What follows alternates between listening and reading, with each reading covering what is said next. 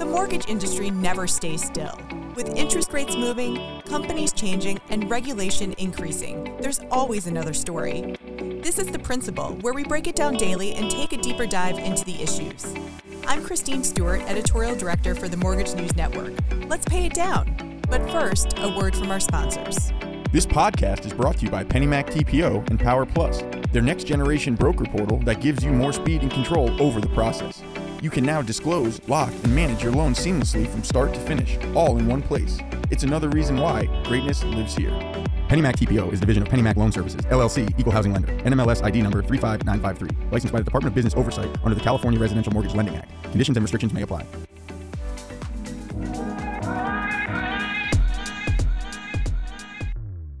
Homebuyers are confused by the market and probably will be for some time. That's especially true for young buyers from the Gen Z generation who are finding it tough to navigate the market. Welcome to The Principal. I'm Sarah Wolak, NMP staff writer. In our most recent issue of NMP, we sat down with several brokers and asked what they best recommended for young buyers trying to buy homes and how they can do so without getting cold feet. On today's podcast, you'll hear a conversation I had with president of Newman Mortgage Group, Matt Newman. I came across this study that, 1 in 5 Gen Zers or Gen Xers and millennials have said that they've backed out of home contracts, and really just wanted to talk with a broker about, some trends that you've noticed and what you can say about, these younger generations. And I know that Gen Z is the most home buyer out of any other generation ever, have their home contracts be either removed or canceled. So I basically wanted to just ask what you as a broker have noticed about these buying habits of, relatively young buyers. Sure. Yeah. I think like all buyers, they're pretty sensitive to the rate and payment. For an example, I had a Gen X buyer. They already owned a primary residence, but were looking for a second home. And, they were going to do Airbnb and use it for their family.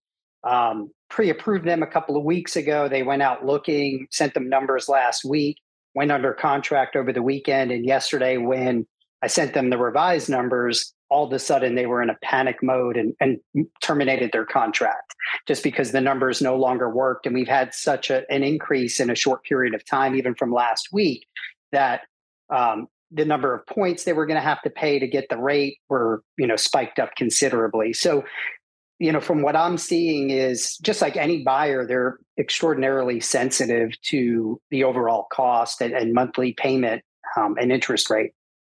So were they originally not thinking of these circumstances before? What do you think made them get cold feet all of a sudden? I think they get sticker shock. The biggest challenge overall right now is just the speed of change. So we're seeing in the mortgage market, with all the changes we're seeing with the Fed and rising rates and them scaling back quantitative easing and no longer supplementing the market, if you will, we're seeing it's very hard, I think, for any buyer, especially the younger generations who aren't accustomed to all of this change. Just when they go to get pre-approved and it takes them a while to find something, and then they get excited and find something, and then all of a sudden the numbers are totally different just because, the movement we're seeing in a very compressed period of time as far as rate increases is really unprecedented. Normally we would see these kinds of moves over a year. They'd be very slow. So I think, when the numbers shift that much, it either knocks them out of being able to qualify altogether. The biggest challenge I've seen, though, also with Gen X, millennials, and Gen Z is we've had a housing shortage. So it takes them longer to find the perfect home. So that, again, is prolonging the home buying process and just giving them more time to have the market change on them. So they could be, a lot of times they'll come back to me after we pre-approve them and say, we're not finding anything in our price range. Can we go up? And I'm like, well, rates went up. Actually, I need to lower your pre-approval amount. And that just crushes them and discourages them altogether, because if they couldn't find something at their original pre-approval and they're looking to go the opposite way, the market is pushing them down in that home price that they could afford. Don't miss the largest regional mortgage show in the nation. The New England Mortgage Expo returns to Mohegan Sun in Connecticut, January 12th and 13th. See us at www.nemortgageexpo.com. Start your year with the best connections in the industry. Dozens of sessions, scores of exhibitors. It's where success is written every hour. www.nemortgageexpo.com. How do we stop this from happening? Like, what are some ways that you think that we could fix, like, or avoid broken contracts? Like, is there really any way to avoid it? Like, how do you think other brokers or yourself should approach it? I think educating them up front and letting them know we have to have more communication between the buyers and the mortgage broker or the loan originator. Used to be you'd pre-approve somebody and then you'd hand them back off to the real estate agent and they'd come back to you when they found the property. I think now almost weekly or even, twice a week, they have to kind of review everything and see where things are at before they go out and write an offer that weekend, because they could write that offer, talk to the mortgage professional on Monday and find out, it wasn't what they thought. And that's when I think you're seeing the terminations is that, we'll pre-approve somebody, we'll stay in contact, they'll kind of go off the radar a little bit because so much time has passed before they found something. And then they don't realize that things have shifted. So it's really the communication between, the loan officer and the buyer. Right. And do you think, oh God, I just lost my question. It's all right. I can't even remember. Oh, do you think that this trend will continue as, there keeps being this report of a looming recession, but we're not calling it a recession, et cetera. Do you think that this will make it, continually harder for these young generations to try and buy houses? I think a recession might make it easier for them because that should mean that rates come back down. And hopefully, I think there's a lag effect. We've seen rates go up, but I think usually when rates go up, they have prices come down. So if we do see the prices come down and homes get more affordable, hit a recession, and then we'll see, rates come down, that should help them overall. Right. And another reason I found in the study that they backed out was because, by force mortgage applications are being declined.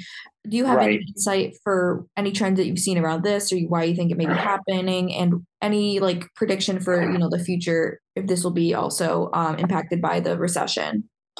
The one concern I have with a recession is that sometimes that means Fannie Mae and Freddie Mac tighten up credit a little bit. So they might, revise what it would take to get approved. So if we see a real significant downturn, we could get these adverse market changes where, the lenders basically tighten up their guidelines. So that could make it harder, and we have seen that already. We did see that this spring. And I think that impacted some of these generations that are buying, where basically the guidelines got a little bit tougher for them.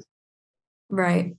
I think that's all the questions I have, but is there anything else that you wanted to add, just from your experience or expertise, or anything that we didn't touch on that you wanted to really hammer on? No, I just think communication, really, in order to avoid terminated contracts, the buyer, the loan officer, and the real estate agent really need to work more closely together now than ever. Whether that's a weekly call, just everybody needs to be on the same page. And I think that's when we see the contracts I've seen terminate were when that communication wasn't, recurring and consistent. So I think if people are aware of the changes and everybody's staying up to date on that and working with a local lender or mortgage broker, I think that could help avoid that. Well, thank you so much, Matt, for your insight. Yeah. We'll be right back with the rest of your headlines. This podcast was brought to you by PennyMac TPO and Power Plus, their next generation broker portal. Visit tpo.pennymac.com to sign up.